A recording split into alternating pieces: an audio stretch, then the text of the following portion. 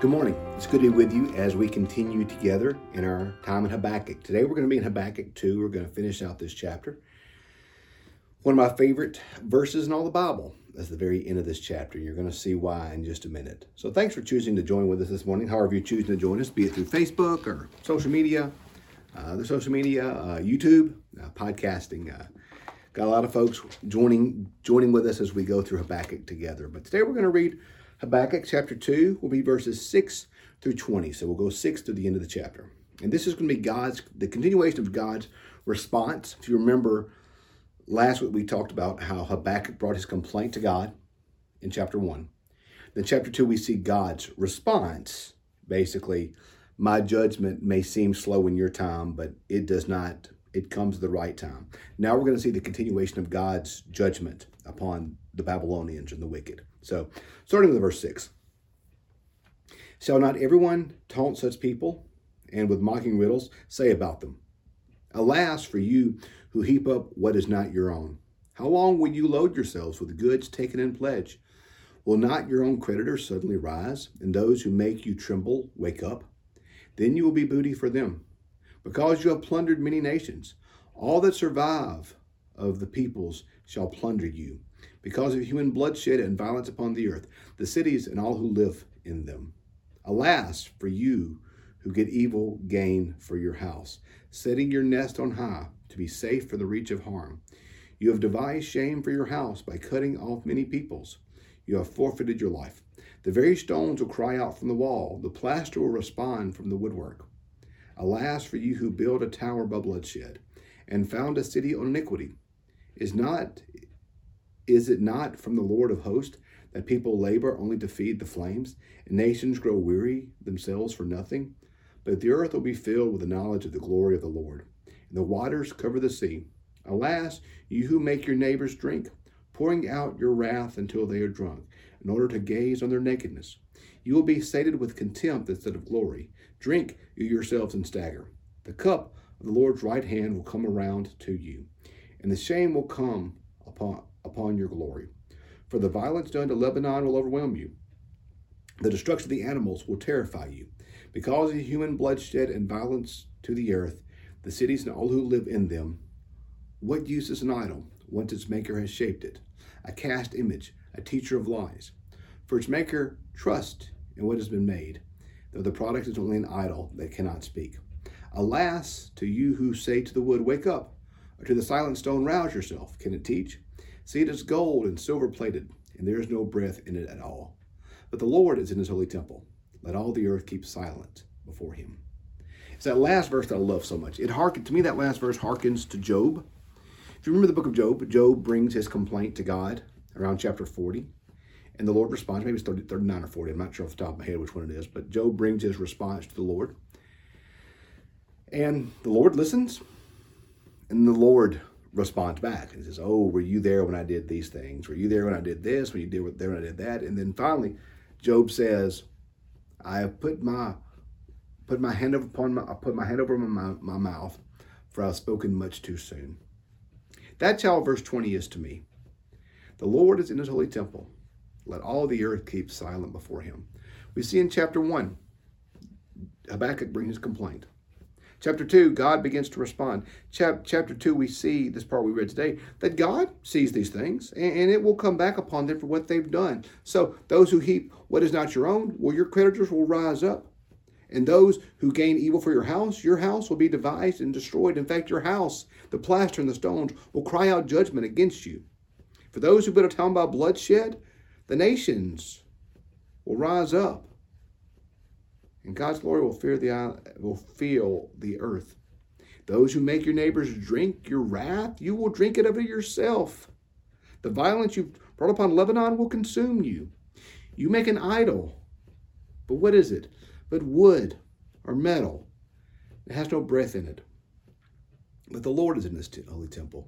So all these things they think they've done, all these acts that we see that are evil, these very acts will come back and testify against them. We have such a limited view of life and how things go. And we think that this moment now is the only moment that matters and that counts. But the very evil that we think people are getting away with, the very evil we think that God is absent to, the very evil that we think God doesn't care about, it is this very evil that will be a witness against the great evil in this world. Everything that the Babylonians have done, every act comes back to them as a means of judgment for what they've done. Over and over and over again, judgment will come for evil. Judgment will come for evil. Judgment will come for evil. And we see here, the Lord reminds us that he is in his holy temple. Let all the earth keep silence before him.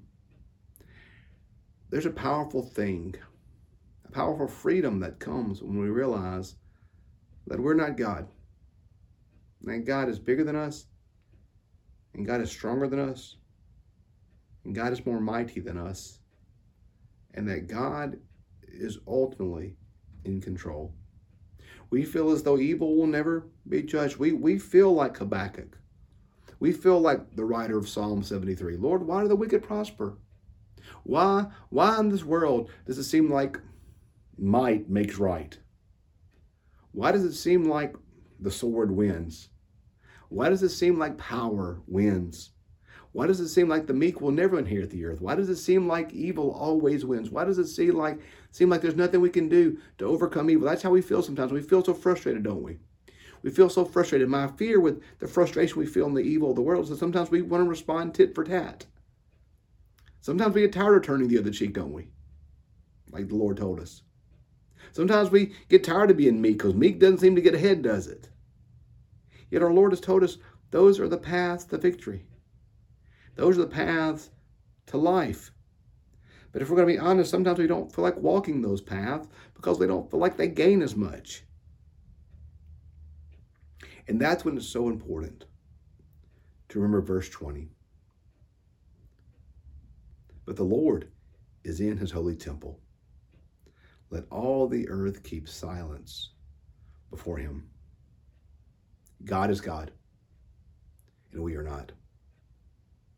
God is God, and we are not.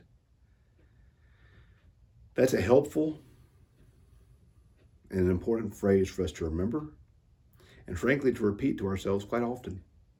In the midst of a world that seems to be spinning too fast and spinning out of control, God is God, and we are not. In the midst of religious or denominational anxiety that often seems overwhelming, God is God, and we are not.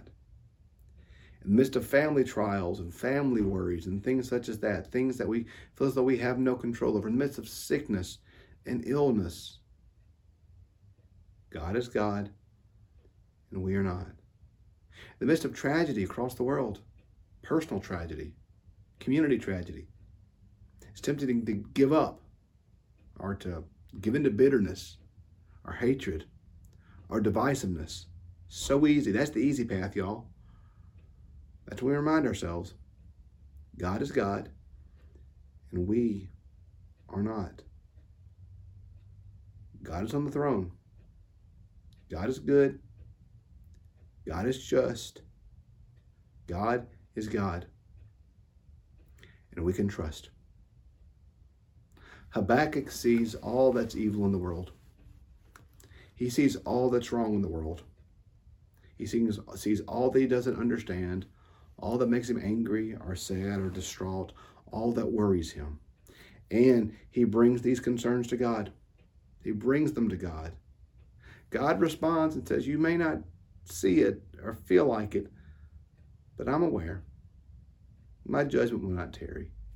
We see in the rest of chapter 2 that God's judgment will come, that evil will be defeated, evil will be dismissed, evil will be destroyed. It will come. Maybe not on our schedule, maybe not the time we'd like it to be, but it will be destroyed and defeated for good and forever. And we can have peace in the midst of uncertainty, in the midst of worry and fear and doubt and anger. We can have peace because the Lord is in his holy temple. Let all the earth keep silence before him. God is God, and we are not. We can trust in God even in difficult, scary in dangerous days, because he is God and we are not. The Lord is in his holy temple. Let all the earth keep silence before him. So today, trust in God, even in, and especially in, difficult days, because he is God. May you have a great rest of your day, and join us tomorrow as we get into chapter 3 of Habakkuk. Have a great day.